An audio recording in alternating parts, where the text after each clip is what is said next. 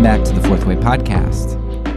In this episode, it's time for us to dig into our true conspiracy. To this point in the season, I've made sure that I didn't use the word true lightly. I've only covered conspiracies which I felt were well documented and which had a consensus opinion of historians who are knowledgeable about the topic. I've avoided covering conspiracies that would be considered highly disputed. I've taken this approach because my goal this season is to give you the clearest picture that I can of what propaganda and conspiracy looks like, so that when we do get to cases which are murkier, we've prepared for battle in the light. Maybe a better example would be training for elite sporting competition. Back in the day, right after college, I was trying to get into really good shape, and I was running a lot.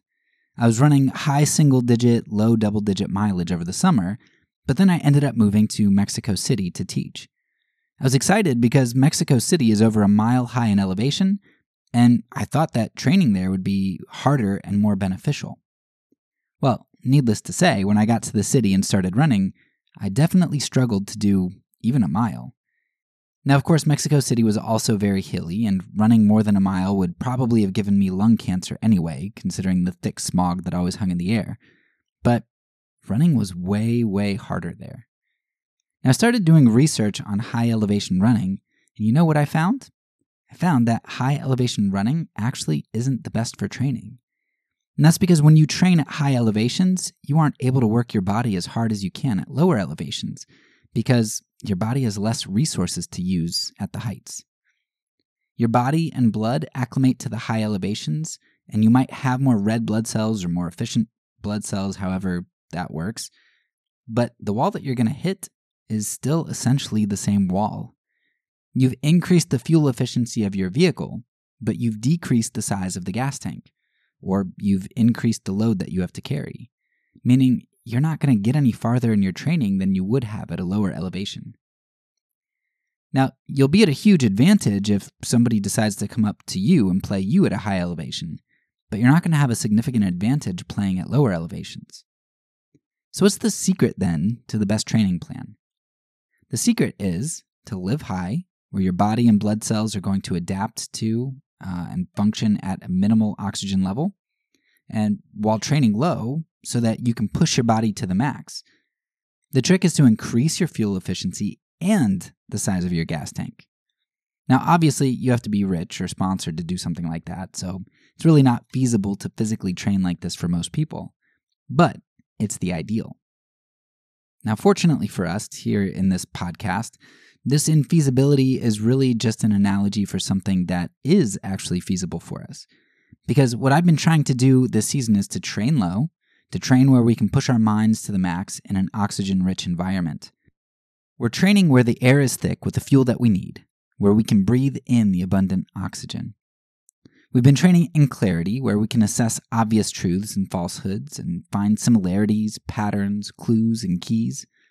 And because you live in the paper-thin atmosphere of the real world, where truth is often fleeting and difficult to discern, you can take your amped-up training from the depths of substance and bring that muscle mass and power that you've gained back up with you to the deoxygenated heights where you live.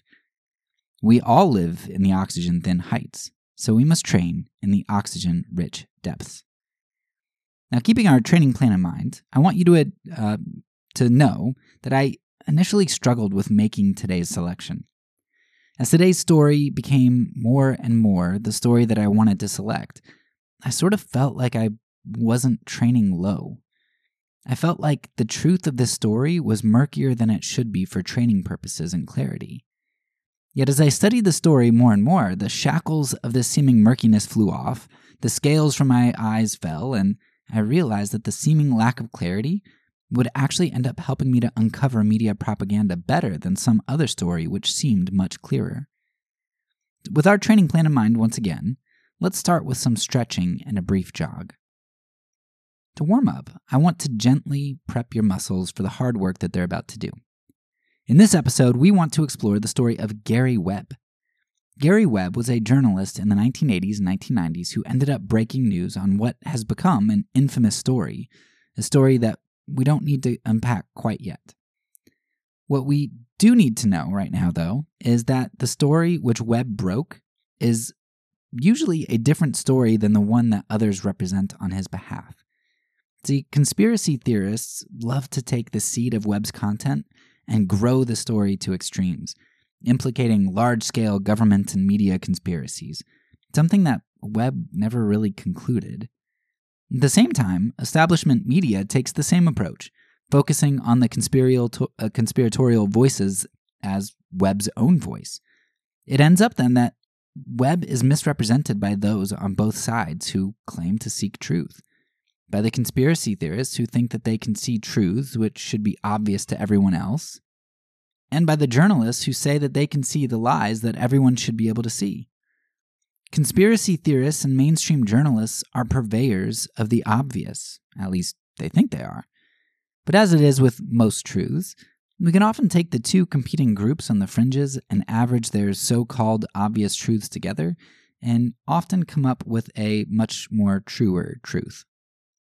As just a quick analogy to perhaps give you a slightly clearer picture, or maybe it's a terrible analogy, I don't know, but we're going with it. Imagine the book or the movie, if you've seen the movie, entitled Holes.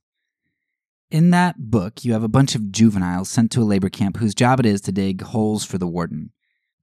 Now, the warden is seeking to find some long-lost treasure that she knows is hidden in the desert. Well, conspiracy theorists are a lot like the hole diggers. They dig and dig and dig, hole after hole after hole. And while in the book, each hole winds up being devoid of any treasure, because they're looking for a needle in a haystack, conspiracy theorists think that they find a treasure in just about every hole that they dig. There's a conspiracy everywhere. They're so used to finding pyrite, fool's gold, that when they actually find a true gold nugget, neither they nor anyone who is tired of their ceaseless boy who cried wolf claims can see the true value in the treasure that they've found. At the same time, you have the news media, which likes to come behind the hole diggers and fill in the conspiracy theorists' useless holes.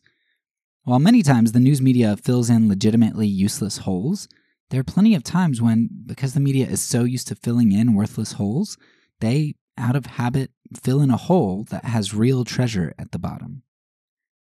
So that's sort of our task with the story of Gary Webb today. There's a treasure at the bottom of one of these holes, and I think there's one at the bottom of the Gary Webb hole. The conspiracy theorists are too sensitized to understand this truth because every nugget, real or fake, piques their excitement, and they think it's all real. Likewise, the news media is so mithridatized to the dissonance of inconvenient truths, they've become immune to the effects that truth, even and especially inconvenient ones, should have upon our souls. So, with our warm-up completed, let's go ahead and play the game. One day, Gary Webb received a phone call which would change the course of his work and his life. He was led onto a path of discovery in relation to the drug epidemic experienced by the United States in the mid-1980s and on. If you want a full accounting of that, you can read Webb's book entitled Dark Alliance, and I'll link some videos and things in the show notes as well. But I actually like the movie about Dark Alliance, about Gary Webb, called Kill the Messenger, because I thought the movie did a great job of both presenting the story accurately as well as highlighting the point that we're going to make today, which is that conspiracy theorists and the news media both misrepresent Webb's actual views.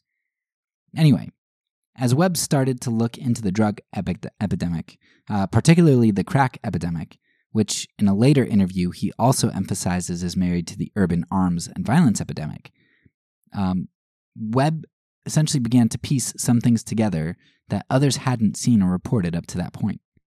To see what Webb saw, we need a little bit of a history lesson. In 1979, the Sandinistas of Nicaragua overthrew the current government. Now, when you compare the Sandinistas to the government that they overthrew, it seems pretty clear that the Sandinistas were a lot better. The government overthrown had embezzled money intended to go to humanitarian needs. It was oligarchical, but sort of. They repressed freedom of speech, they tortured and killed dissenters, and everything else you can imagine that's true of a repressive regime. Of course, like most repressive regimes, especially repressive regimes in South America, the U.S. supported the repressive government. In fact, we were such buddies with them that part of the U.S. forces which were supposed to be sent on the Bay of Pigs invasion were actually to be sent from Nicaragua. Now, we like repressive regimes that do our dirty work. But when Jimmy Carter stopped funding this regime openly, this weakness in U.S. support, in part, allowed the Sandinistas to swoop in and overthrow the tyrants. It didn't take long for the Sandinistas to implement horrific policies like increasing education and literacy, improving housing, ending torture and capital punishment, promoting women's equality, and other atrocities that go along with these types of things. Most horrifically, they may have been on the way to democracy, for once. Joking aside, these sorts of initiatives obviously have a price to them, and that cost has to be procured from somewhere. Naturally, the Sandinistas sought to garner the funds for improvements, largely from the oligarchy and the leadership of those who came before them.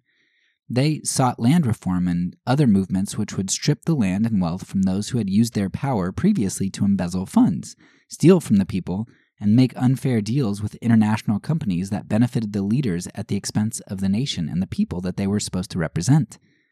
So while the U.S. saw socialism here and that property rights were not being upheld, we have to ask, at what point something becomes someone's property if it's illicitly or oppressively gained? That's an uncomfortable question for the U.S., which has gained pretty much all of its property illicitly in the not-too-distant past. Suffice it to say, the U.S. didn't like the socialistic tendencies of the Sandinistas, and it wasn't long until the United States, under Ronald Reagan, started opposing the Sandinista government. Reagan began actions which would later become known as the Iran-Contra affair, in which he sold weapons to Iran, which at the time was under an arms embargo, and then funneled money from the sale of that to Contra rebels, or, I guess, freedom fighters from the Reagan perspective, because they opposed the Sandinistas.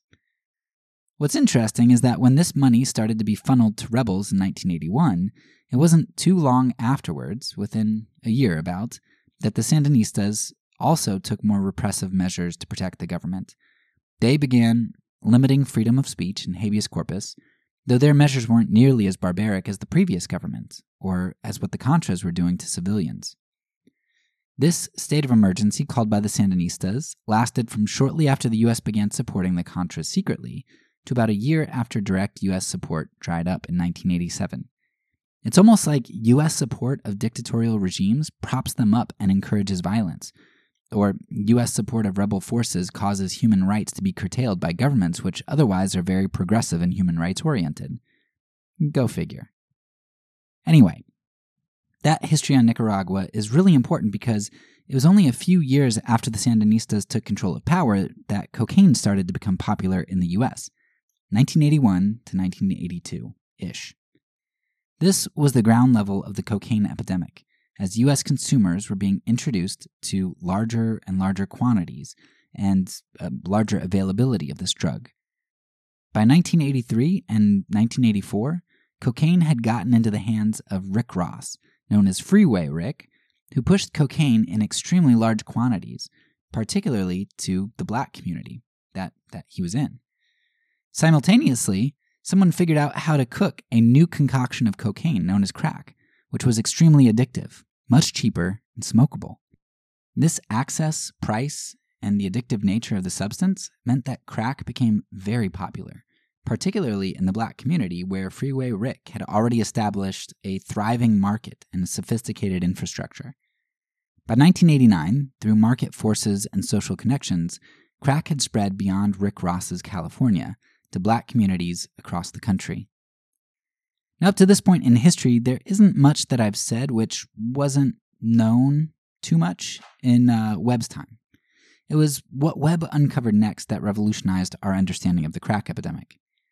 As Webb pursued the lead he received from a phone call, and as he began to put names, countries of origin, and connections to various cases and drug runners, Webb began to uncover something alarming. He discovered that a number of drug runners were on the governmental payroll, and that a number of big drug runners had actually been overlooked by the government, or worse, the government had knowingly looked the other way to allow them to do their thing.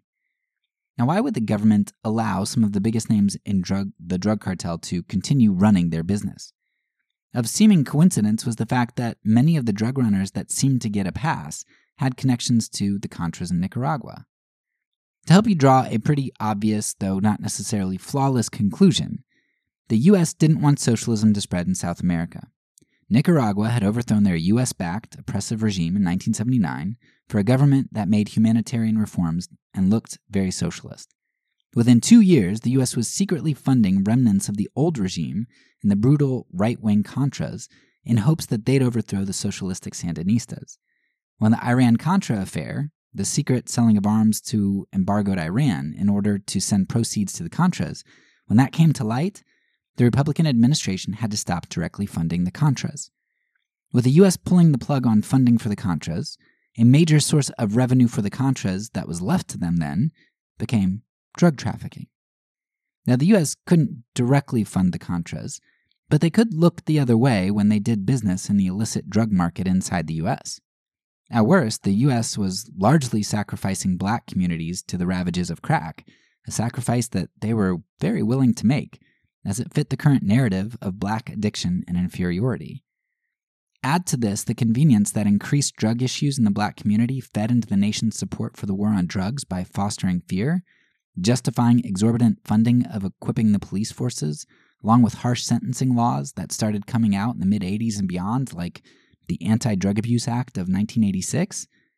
Well, the whole scenario was a perfect storm of U.S. intervention, nation-building, militancy, racism, politics, self-interest, and circumstantial luck. And that, if you read Dark Alliance, or if you listen to the fantastic interview that Webb gave in the video linked in the show notes, that is Gary Webb's point in all this. Webb is the first to admit that there was no huge, contrived conspiracy to sabotage the black community. The CIA didn't purposefully create crack and introduce drugs into black neighborhoods to destroy them. It was pure chance that Rick Ross was the entrepreneur that he was and got connected with the Nicaraguan drug dealers.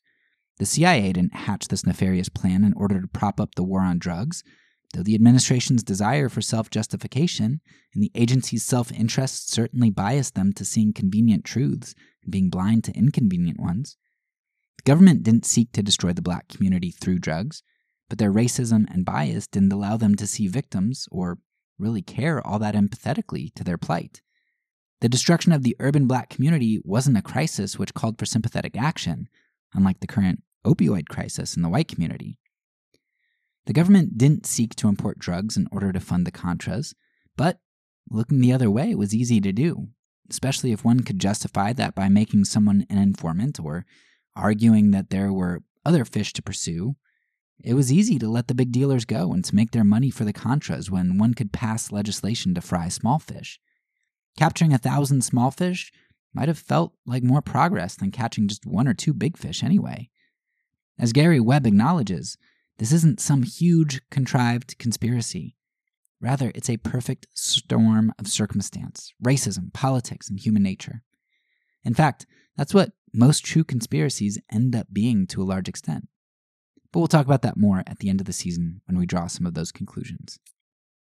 The point is, and I've said it a couple times already, but it bears repeating, the point is that Webb does not at all claim that the CIA introduced drugs into urban neighborhoods in order to fund the Contras or to sabotage the black community. Rather, the CIA, the government, they looked the other way a whole lot, which in turn helped the political cause of the administration, funding the Contras, while simultaneously decimating the urban black community through the growth of the crack epidemic, and justifying the positions of government drug enforcement. Now that story is all well and good so far, and pretty easy to understand. But the question that we're seeking to answer in this episode is, how has the media been conspiratorial? And that brings us to the response to Gary Webb's reporting. While there was a lot of initial buzz around Webb's series of articles, it didn't take long for other media outlets to push back. Now, pushback is good in places like the news media and science. It's how ideas get tested. A good story with good sources or a good experiment under controlled conditions ought to have the proper property of replicability. If you can't follow the source and get the same answers, or if you follow the sources and find the quality is really low, then the story probably smells. So how do we see the news media push back against Gary Webb after releasing his articles? they made a number of moves that weren't representative of quality journalism. First, they only, or mostly, sought out details to discredit or bring into question Webb's articles. Sure, the null hypothesis is vital in science and journalism. We seek to put conclusions to the test by assuming that they're false and trying to negate them. But in science or journalism, we might conclude that one part of a conclusion is wrong, while holding other parts to be true. Some aspects of a conclusion are more integral than others, and their falsity in no way disproves the whole conclusion. For instance, if there's a murder case going to trial, and I have video footage of the suspects, their fingerprints on the murder weapon, a strong motive to collect on an insurance policy or something like that, lack of an alibi, and one of their hairs at the crime scene, I've got a pretty good case. But if information comes back that the hair that we found actually isn't theirs, it's somebody else's, is my case blown? No, not one bit. You'd expect there to be hairs from multiple people who passed through an area. It doesn't matter if it's not my killer's hair. It would have been helpful, but it doesn't matter that much. My evidence on the hair is erroneous, but the rest of the evidence is strong.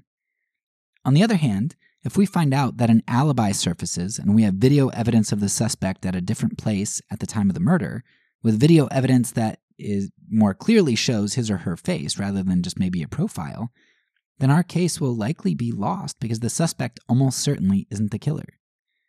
Now, this seems to me to be what happened in the Webb case.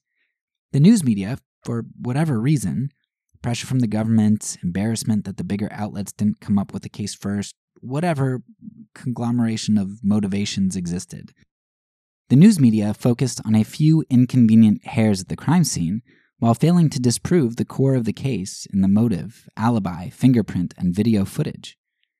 By focusing on a few hairs and talking only about those hairs, the media diverted attention away from the strength of Webb's case. Second, part of what the news media used to attack Webb was circular reasoning or biased sourcing. To disprove Webb, rather than do all of the legwork of working through dangerous and difficult sources to get to the heart of the drug trafficking, journalists went to unnamed government officials a lot. Of course, this is shoddy journalism at best, if not outright sabotage. It is in the government's best interest to paint themselves in a favorable light and to deny everything that Webb said. While they should have had their chance to defend themselves, at the same time, they are not, by themselves, reliable sources. Hearing only or largely from the government sources produces a severely lopsided case. Considering that Webb did a lot of legwork from a variety of sources and documents, and that the congressional hearings ended up confirming some of his big points, it makes the media's reliance on government sources highly suspect. Here's a quote from Webb to sum up this particular issue. Quote, "The government side of the story is coming through the Los Angeles Times, the New York Times, the Washington Post. The CIA uses the giant corporate press rather than saying anything directly. If you work through friendly reporters on major newspapers, it comes off as the New York Times saying it and not a mouthpiece of the CIA." End quote. A third tactic that the media used with Webb's reporting was what Webb calls the proof versus evidence tactic.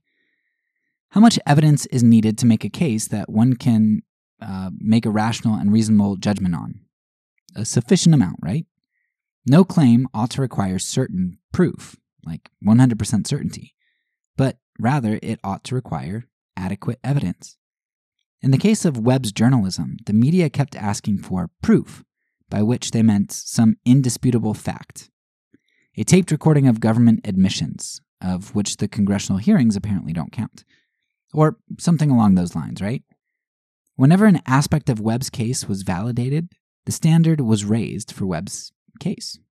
The media was essentially making it impossible for Webb's case to be believed because with each addition of evidence, more was required of him. You can hear Webb discuss this around minute 42 in the video that I link in the show notes. Finally, Gary Webb highlights what is perhaps the biggest aspect of the news media's propaganda in this situation. You can find this around minute 39 of the interview linked in the notes.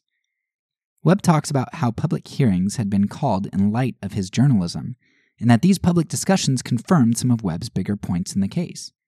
However, while the media fervently reported on the hairs that didn't stand up to scrutiny in Webb's library of documentation, jumping on every hair that surfaced, they, at the same time, failed to report on aspects of the case when Webb's information was validated, as was the case with some key points in the congressional hearings. After Webb, who was a lifelong journalist, experienced the media propaganda machine come out full force against him, what did he have to say? Here's probably one of Webb's most famous quotes to sum it up. Quote, "If we had met 5 years ago, you wouldn't have found a more staunch defender of the newspaper industry than me. And then I wrote some stories that made me realize how sadly misplaced my bliss had been.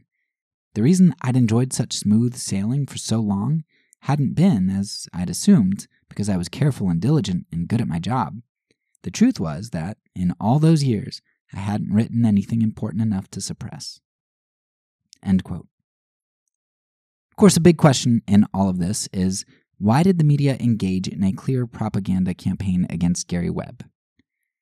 I don't know, and I don't think that Webb had an easy answer either. But I think the truth is probably much less conspiratorial than it seems, because as I'm learning, that's how conspiracies often work. I'm learning that from getting familiar with a lot of conspiracies, but also from people like Gary Webb, who advocate against complex conspiracies, and Noam Chomsky, who argues that conspiracies are usually more reactive and they aren't often as planned. They're just natural reactions to circumstances that snowball. While it's not the scope of this episode to claim that I have an answer for media motive here in Webb's case, I do just want to offer up one series of possibilities. And again, this isn't meant to say this is what happened. It just shows you there are lots of simple explanations, a lot of motives that could be at play here. And one or all of these motives might truly be what created Gary Webb conspiracy here. So Gary Webb was from a no-name paper. He broke the story of the century, and journalists at the bigger papers were getting flack for not breaking that story despite their having better resources and better equipment, better connections. Furthermore, there may have been threats against those journalists if they sided with Webb, as many of their government sources might have threatened to dry up if they reported along the lines of Webb. And that wouldn't be unusual. Go check out the documentary linked in the show notes called War on Whistleblowers to hear journalists talk about some of the threats that they experienced in regard to reporting stories that made the government look bad. And when we get to the season on government, we'll do more than one true conspiracy, and you'll get to see some more, listen about some more whistleblowers, and it'll kind of color things in for you and give you a broader palette for understanding that this kind of thing is not abnormal. You could also read up on Michael Hastings or any other number of journalists who've even feared for their lives in reporting significant stories. Now, journalists, whose job it is to report the news through quality sources, have a vested interest in maintaining strong government sources, even if those sources have a particular agenda, because they can say, hey, well, I talked to somebody, a source from the CIA about this. That looks really good when you can do that. Gives you credibility. Forget that CIA source has a particular agenda. Never mind. So on top of this, the nation was coming off of a decade of the crack epidemic and a significant rise in violence through the early 90s. And they didn't know if that violence was going to continue to rise and peak again, or if it was on its way down for good. Nobody knew. There was a fear in the nation, and in a rare feat of partnership, there was solidarity between the two major parties on the solution: a war on drugs and getting tough on crime. That tough on crime especially was a bipartisan issue. Now, fear may sell and keep the money coming in, but people want to believe that the fears that they have are able to be resolved by some savior. If the government couldn't be trusted about one of the biggest fears of a lifetime, and if the policies implemented were unjust, not to mention the issue itself was brought about by the government actions, then that would be a catastrophic paradigm shift. You can't completely dishearten your readership, the middle and upper class. The middle and upper class, which we saw in McNamara's Morons episode in our series on race, they're the ones who have to be appeased. You can't make things hopeless for them. They have to think that the government's working. So to keep government sources happy, to keep the money coming in from readership, to avoid a paradigm shift, to assuage fears that the savior was, really the villain, we can't have that. All these reasons and more, the news media didn't want Gary Webb to be right. When you have a preconceived conclusion and or a desire for a particular outcome, it's easy to see what you want to see and to be blind to what you don't want to see. It doesn't have to be any big, huge conspiracy there. It's just human nature. The news media, for whatever reason or reasons, wanted to believe that Gary Webb was wrong.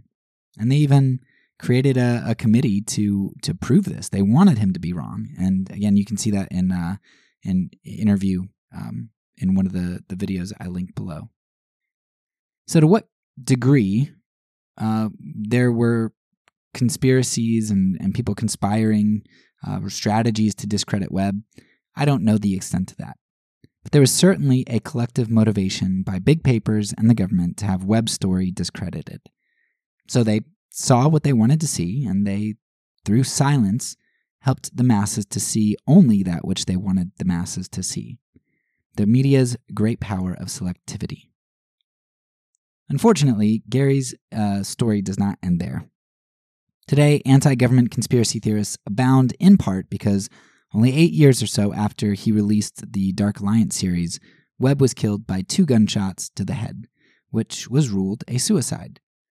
Of course, it all sounds very suspect, 2 shots to the head, like how is that possible? But the evidence points to the fact that Webb's death was indeed a suicide. His family identified that Webb had had some really hard times leading up to his death, and they believe that he committed suicide. Suicides by more than one shot are much more common than people think. And Webb's journalistic conclusions had largely been suppressed or drowned out, so a government motive to kill him, 8 years later after everything had died down, it doesn't make sense that they'd be silencing him at that point. Nevertheless, Webb's death provides a fitting capstone for those conspiracy theorists who, like the media, see the evidence that they want to see. Ironically, in being unable to draw the conclusions that are most supported by evidence, the conspiracy theorists feed the position advocated by journalists, which write Gary Webb off as an unprofessional loon, a conspiracy theorist. But that's the farthest thing from what Gary Webb was. He never claimed conspiracy theory, and he always advocated for a balanced look at the evidence, something that neither the conspiracy theorists or the news media have been able to do when approaching this issue. Webb uncovered the way that systems and institutions lead to injustices through unfortunate series of events by reacting to circumstances based on self-interest. It's natural. He shows us human nature leading to injustice and atrocity is, as Hannah Arendt famously put it, like the banality of evil. Evil, atrocity, and true conspiracies are birthed out of the many, seemingly small compromises, which, over the years, snowball into intricate injustices woven into the fabric of an individual's heart, into the fabric of a community, and even into the fabric of a nation. They look complex because human nature is complex and our desires are simple yet lead to actions that create very complex outcomes. So over the course of a decade or two, sure, it looks like a conspiracy that was contrived from the beginning, but really it was just the outpouring of wicked hearts and wicked structures.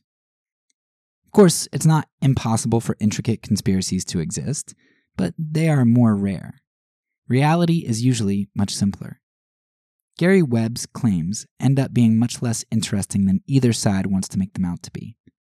But I suppose that's what makes his story so interesting. If we believe Gary and peer into this banality of evil that he identifies, there's an opportunity for us to be made aware, to experience the discomfort of our history, the uncertainty of our future, and even the truth of our complicity with injustice in the present. Perhaps that's why so few have truly heard Gary Webb for what he's actually said. Some of us like the silence we can buy in the papers, discrediting Gary and easing our discomfort, while others like the silence that Gary gave us with 2 shots to the head, proving to us that we see what others can't. The bad people out there are against us. Just remember that the silence of propaganda is deafening, and Gary's voice has been silenced. Gary Webb has a lot to say, so please don't let him remain silent. Hear him speak. That's all for now. So peace, and because I'm a pacifist, when I say it, I mean it.